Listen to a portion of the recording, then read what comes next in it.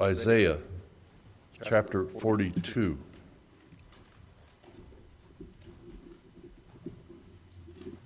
We'll be reading 9 verses from the text of Isaiah 42.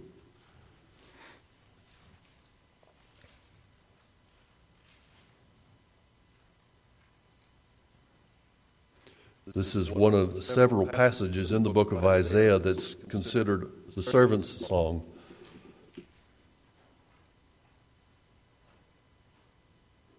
Isaiah 42, beginning at verse 1, "Behold, my servant whom I uphold, my chosen in whom my soul delights. I have put my spirit upon him. He will bring forth justice to the nations. He will not cry aloud or lift up his voice or make it heard in the street. A bruised reed he will not break, and a faintly burning wick he will not quench. He will faithfully bring forth justice. He will not grow faint or be discouraged till he has established justice in the earth, and the coastlands will wait for his law. Thus says God the Lord, who created the heavens and stretched them out, who spread out the earth and what comes from it, who gives breath to the people on it and spirit to those who walk in it. I am the Lord. I have called you in righteousness. I will take you by the hand and keep you. I will give you as a covenant for the people, a light for the nations, to open the eyes that are blind, to bring out the prisoners from the dungeon, from the prison those who sit in darkness. I am the Lord, that is my name. My glory I will not give to another, nor my praise to carved idols. Behold, the former things have come to pass, and new things I now declare. Before they spring forth, I tell you of them." Father in heaven, we ask for your spiritual blessing upon the reading of this word. Guide us as we look together into this truth. Let us see facets of our Savior, that we might not forget, that we might remember why we celebrate this table this day. It is for the glory of our Lord and Savior we pray. Amen.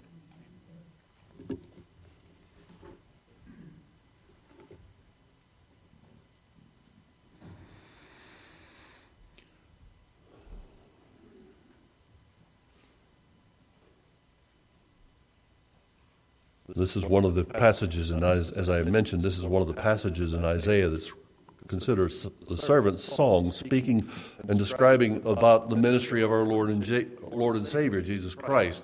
But I want to challenge our thinking this morning a little bit. He did come as a servant. He humbled himself. He became lowly. He became meek. He became mild.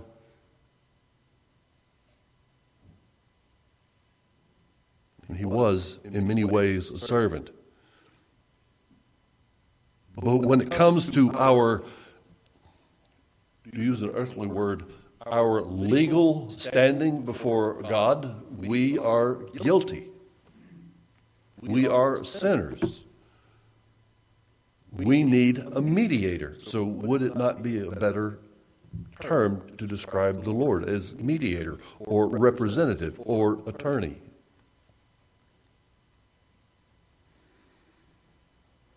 He came to serve his Father in the working of a covenant of redemption.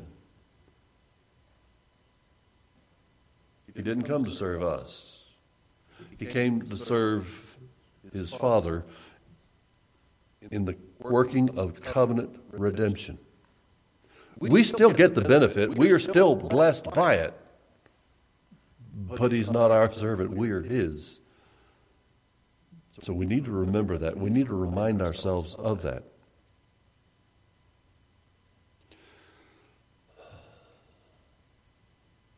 And then Isaiah 41, we just read part of Isaiah 42. Isaiah 41, just to set some context, and I'm going to try my best to work through this quickly, so buckle up and listen. Isaiah 41 begins by saying, "Listen to me in silence, O coastlands. Let the peoples renew their strength. Let them approach. Let them speak. Let us together draw near for judgment. Listen to me in silence, O coastlands. All of creation in this text, it sounds poetic. It sounds beautiful. It kind of lifts our spirits. Wow, that's beautiful language. But it also tells us that all of creation faithfully obeys God. He has set everything in order, orchestrated it to work so that we might have life on this earth, and nothing goes out of place. Nothing loses synchronicity. Nothing goes out of rhythm without His express permission. And as it starts out, listen in silence to me, O coastlands. Creation is there in the court of heaven as God calls His people to accountability. Let the peoples renew their strength. Let them approach. Let them speak. Let us together draw near for judgment. So Isaiah 41 is God declaring that a case is before the courts of eternity between Himself and His people.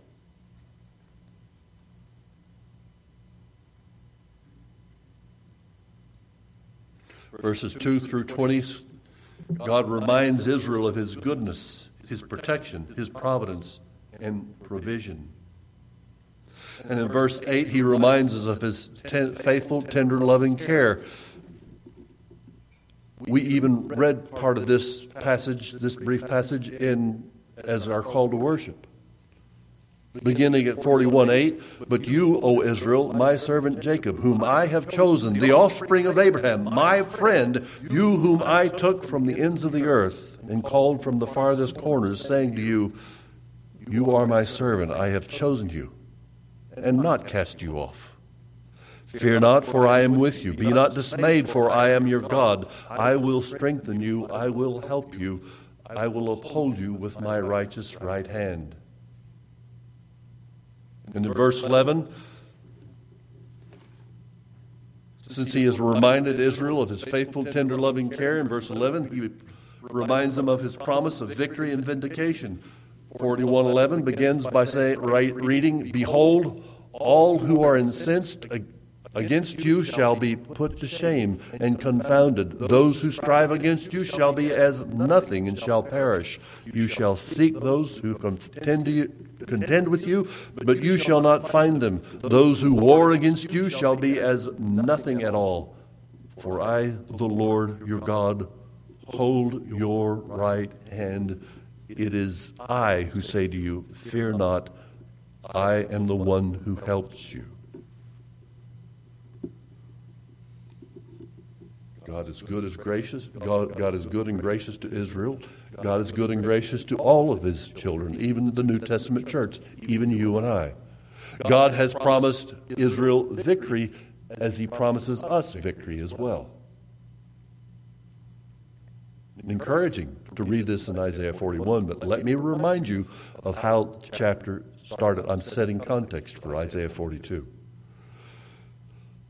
Isaiah 41, listen to me in silence, O coastlands. Let the peoples renew their strength. Let them approach. Let them speak. Let us together draw near for judgment. God had been so very good to Israel, yet they rebelled. That's what the book of Isaiah is all about. So God calls them to the court of judgment. That's what we see in this chapter. In Isaiah 41:21, the Lord says, set forth your case. Bring your proofs, says the King of Jacob. Let them bring them and tell us what is to happen. Tell us the former things, what they are, that we may consider them, that we may know their outcome, or declare to us the things to come. Tell us what is to come hereafter, that we may know that you are our gods. Do good or do harm, that we may be dismayed and terrified. When I read this and think about this, I get the sense that God himself, in bringing this charge against Israel, bring your case. Come on. I have been so good to you. I have blessed you. I have protected you. I have promised you victory to all of your enemies, over all of your enemies. And yet, you have the audacity to rebel against me and to neglect my worship and to puff yourself up as though you were a God as well. Tell us what is to come hereafter, that we may know that you are gods. That's not a possessive word. That's God is accusing them. They are calling themselves gods, small g.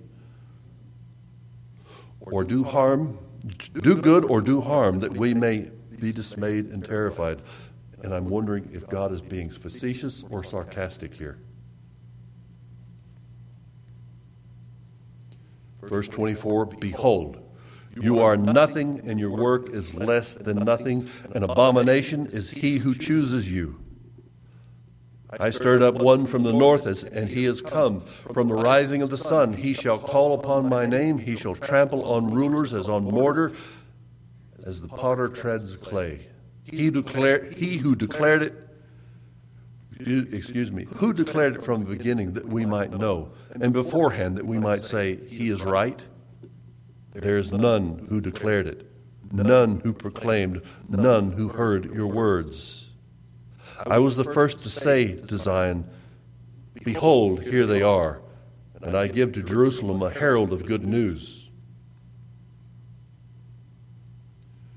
But when I look, there is no one.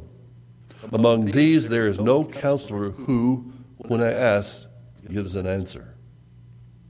Chapter 41, the people of God are called to court. God presents his case about his goodness, about his promise of victory, and God chastens the nation for her sins. He brings the charges before the court.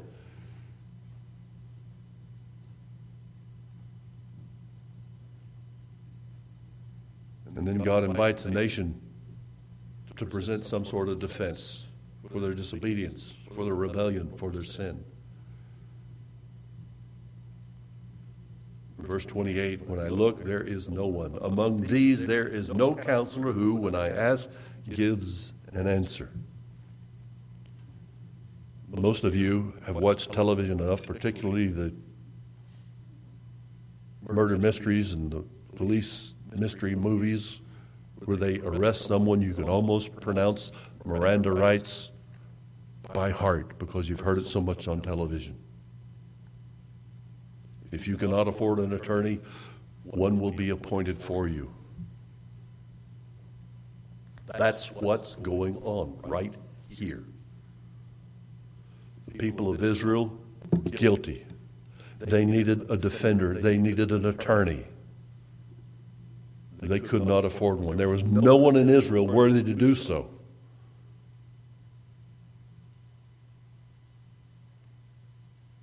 In chapter 41, behold, my servant, whom I uphold, my chosen, in whom my soul delights. I have put my spirit upon him. He will bring forth justice to the nations. He's talking about his son, Jesus Christ. He is talking about the appointed representative, mediator, servant.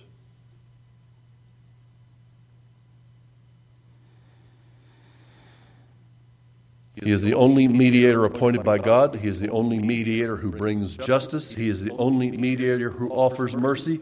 He is the only mediator who is so gracious. And our final point will be, he better be the only one you worship.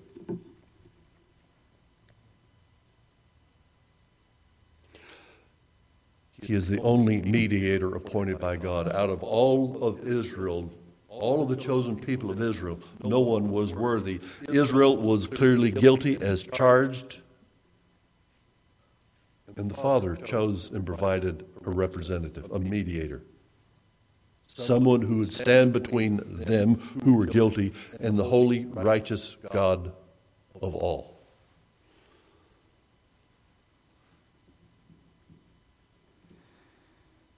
He will bring forth justice to the nations. That phrase alone is enough to, if I unpacked it, it could stay there for 2 hours, but I'm trying to be brief here this morning. We hear a lot of people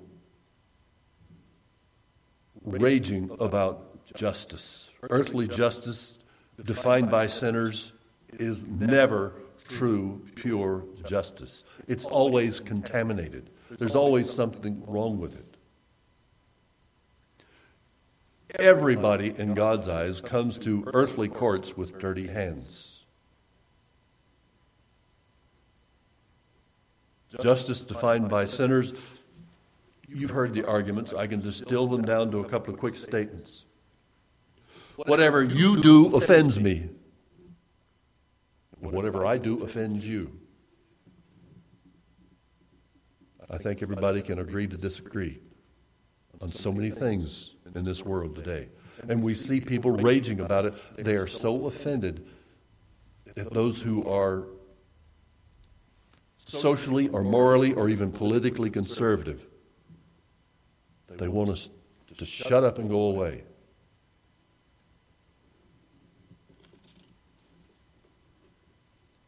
And yet we who claim the name of Christ for the past 50 years have been praying and praying, and some of us have been demonstrating and standing on picket lines and supporting financially those ministries who have been working and praying for a relief from Roe versus Wade. And finally, we see the answered prayer, and we rejoice to see that, but don't be surprised at how angry those who are lost have become. They are in a rage because they do not consider this justice at all. Do you understand how this world is so confused about justice? Nations and even people are calling out for justice for so many things. We just talked about the pro-abortionists. They think this Supreme Court decision is so unjust. Black Lives Matter believe that white privilege is so unjust. I can go down the list again and again and again. Everyone just says, it's not fair, I'm offended. I demand justice.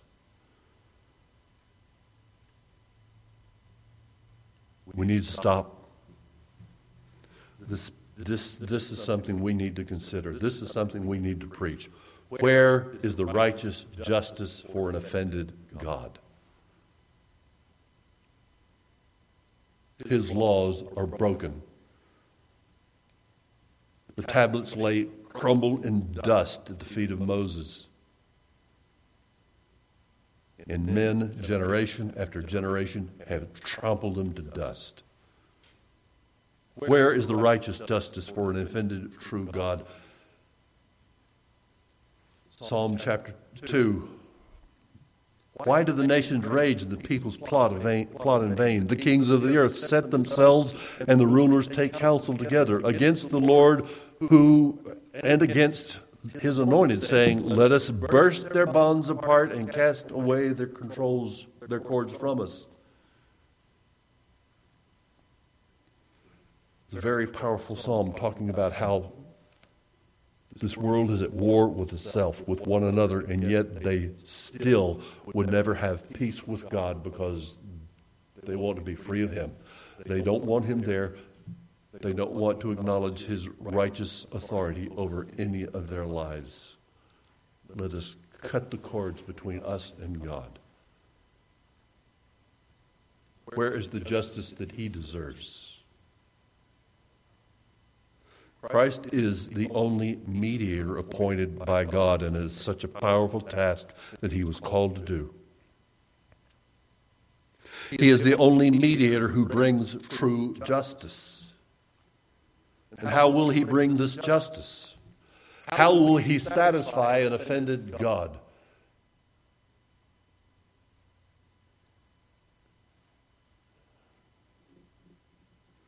How could he possibly defend any guilty client and achieve a not guilty verdict before the court of heaven?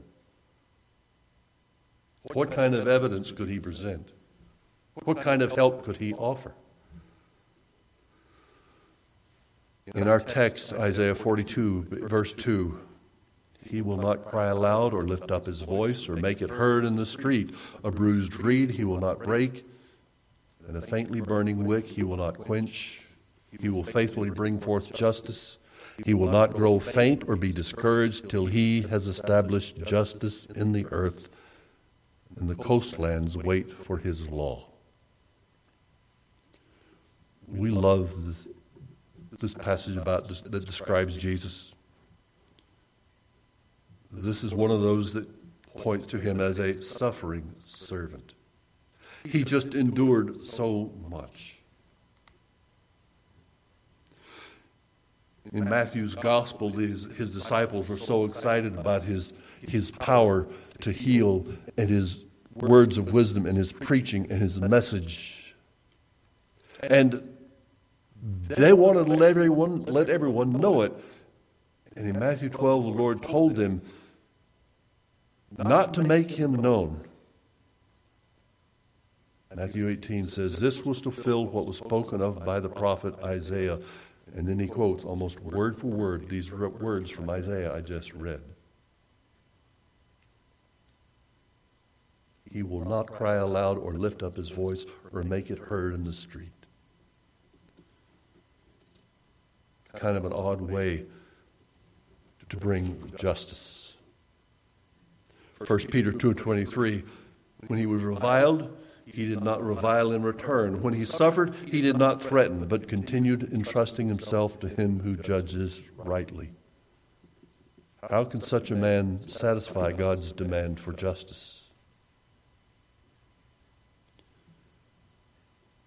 Quite frankly, he assumed the position of holding all of the guilt. He took upon himself all of your guilt, all of your sin. I am guilty. I have no argument. I have no defense. I am guilty. He paid the penalty. He took the heat. He died. He exchanged his righteousness for your sin. He exchanged his purity for your filth. He exchanged his righteousness for your sin and his purity for your filth.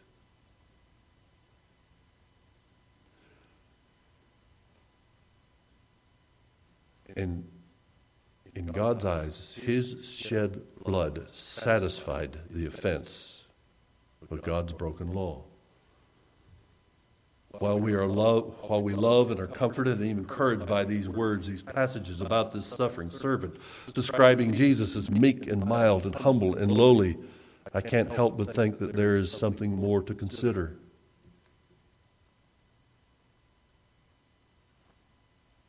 It's that he spoke not a word.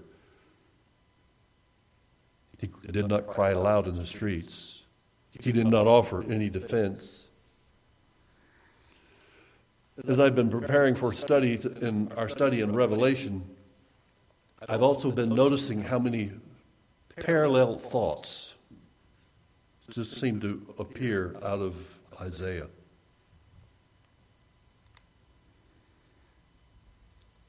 If you've ever read the book of Revelation before, you might remember that in Revelation 4, 5, and 6, there are scenes described about John's vision of the court of heaven.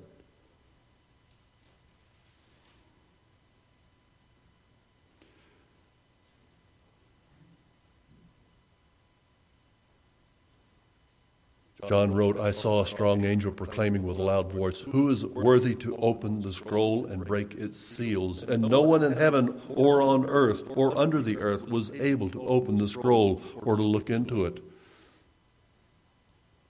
And between the throne and the four living creatures and among the elders, I saw a lamb standing as though it had been slain. And he went and took the scroll from the right hand of him who was seated on the throne. And when he had taken the scroll, the four living creatures and the 24 elders fell down before the Lamb, each holding a harp and golden bowls full of incense. Worthy are you to take the scroll and to open its seals, for you were slain, and by your blood you ransomed people for God from every tribe, ransomed people for God from every tribe, tongue, and language, and people and nation. And you have made them a kingdom of priests to our God, that they shall reign on the earth. John then describes what he sees when the Lamb of God opens the first 6 seals of the scroll. I'm not going to read that, but then in chapter 8 we see the 7th.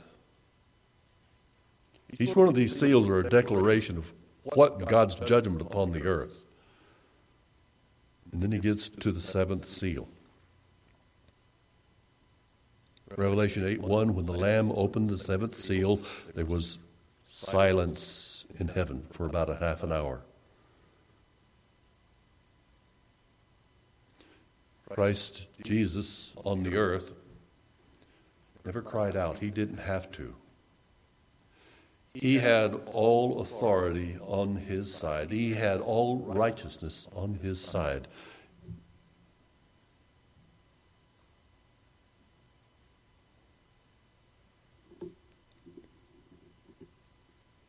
He didn't have to say anything to defend himself. How do you defend God and his word? There are many in ministry today who consider themselves experts in apologetics. They offer a defense for the faith of the gospel, the faith of the Word of God.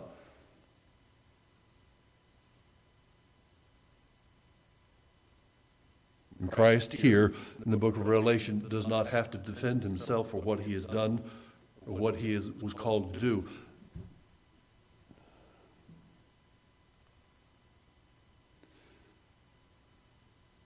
Psalm 46:10.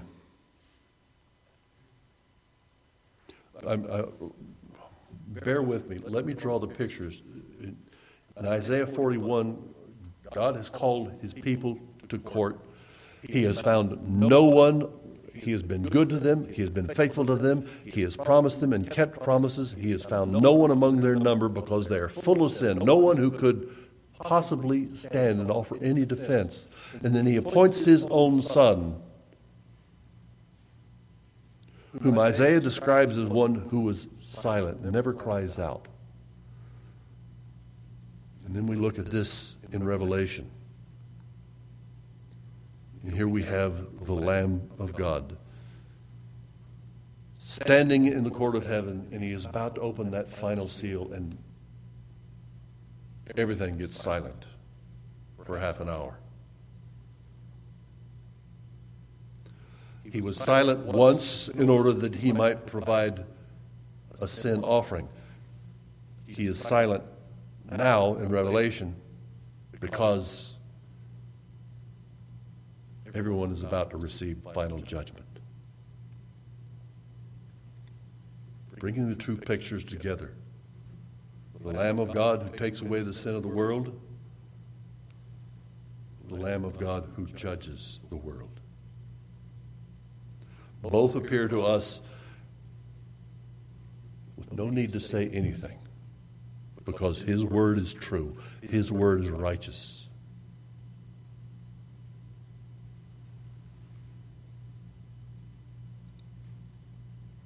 Psalm 46, beginning at verse 8, "Come, behold the works of the Lord. Now he has brought desolations on the earth. He makes wars cease to the end of the earth. He breaks the bow and shatters the spear. He burns the chariots with fire. Be still and know that I am God. I will be exalted among the nations. I will be exalted in the earth." In his humility, the Lamb of God needs to say nothing at all. In response to his own silence, every soul to quite frankly, properly, appropriately shut up and stand still.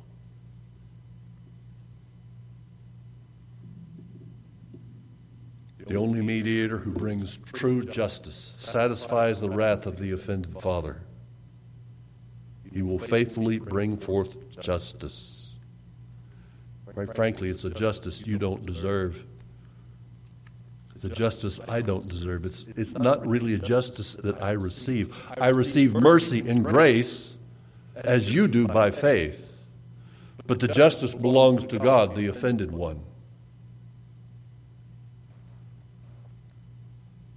He is the only mediator who offers mercy.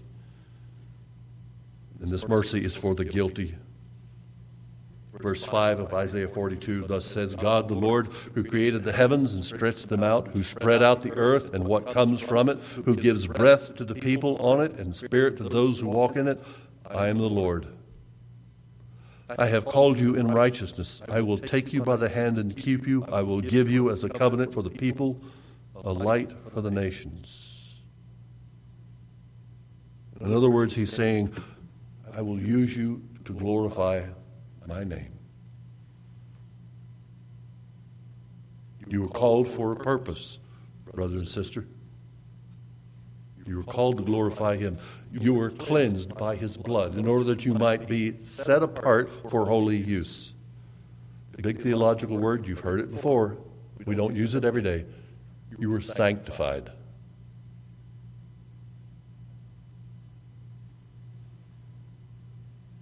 These verses tell us again of his plans for the people he calls to himself. What kind of people are they? What kind of people are you and I? Verse 7 of Isaiah 42, to open the eyes that are blind, to bring out the prisoners from the dungeon, from the prison, those who sit in darkness. These people whom he calls, he finds them as people who are spiritually blind. He describes them as people in prison. They weren't in jail. They were in bondage to their sin. And that's how he finds us, spiritually blind and in bondage to our sin. The Apostle Paul very often describes those who are without Christ or those who are lost as being dead in their sins.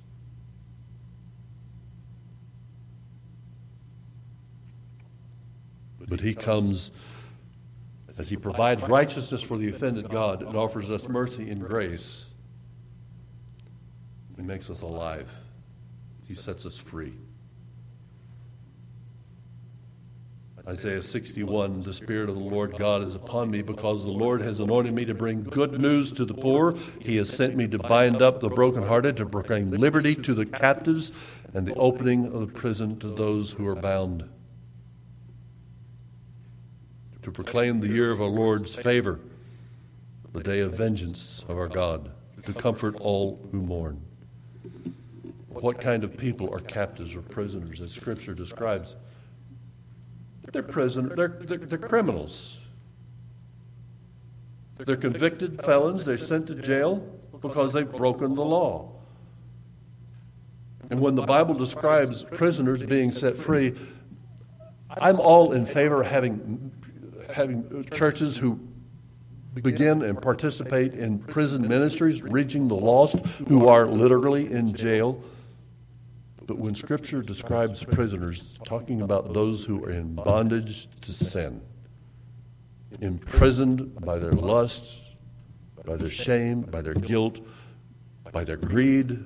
They are prisoners to sin.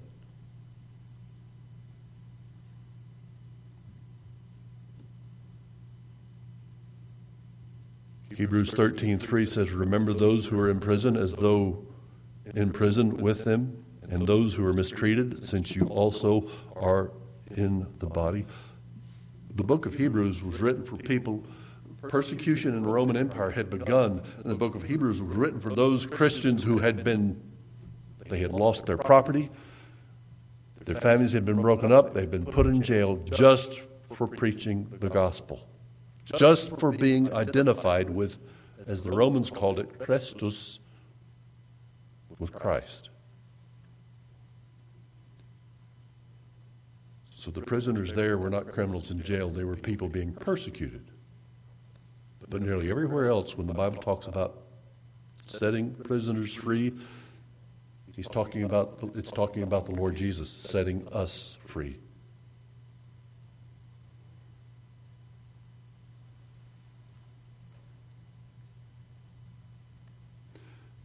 Ephesians 4:7, grace was given to each one of us according to the measure of Christ's gift. Therefore, it says, when he ascended on high, he led a host of captives and he gave gifts to men.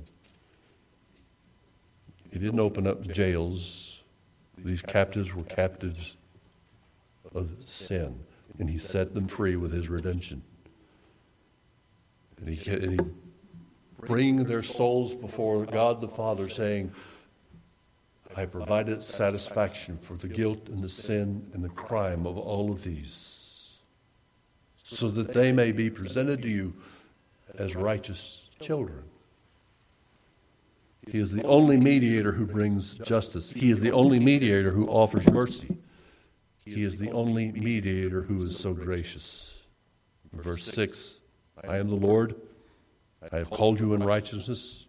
I will take you by the hand and keep you. I will give you as a covenant for the people, a light for the nations, to open the eyes that are blind and bring out the prisoners from the dungeon, from the prison, those who sit in darkness. It is a gracious ministry to be called to share the gospel with the lost. We should be faithful to do so. And finally, he better be the only one you worship. We have no defense without him. We have no argument against God at all. We only have, if it were not for Christ, we would be condemned forever. And we need to recognize that and remember that. Verse 8 of our text, I am the Lord, that is my name. My glory I will give to no other, nor my praise to carved idols. Behold, the former things have come to pass, and the new things I now declare. Before they spring forth, I tell you of them. I believe this is the very verse that the Apostle Paul was referring to, Isaiah 42:9, when he said, old things have passed away. Behold, everything has become new. All your sin, all your shame, all your crime, all your guilt is gone. It's done away with. You have a new life in Christ as he represents your righteousness, as he provides you mercy, that we may live in fellowship with God, our Father and Maker. Let us pray. Thank you, Father, for your words, for your truth, and for its power. We ask this day that you might speak to us as your children. As we share this table, let us remember what you have done for us. A suffering servant who was also our mediator, our defender, our counselor, who has become our brother Lord, our friend, and even yet is the one we should love and reverence deeply. Let us not forget what he has done for us. We ask this in his holy name. Amen.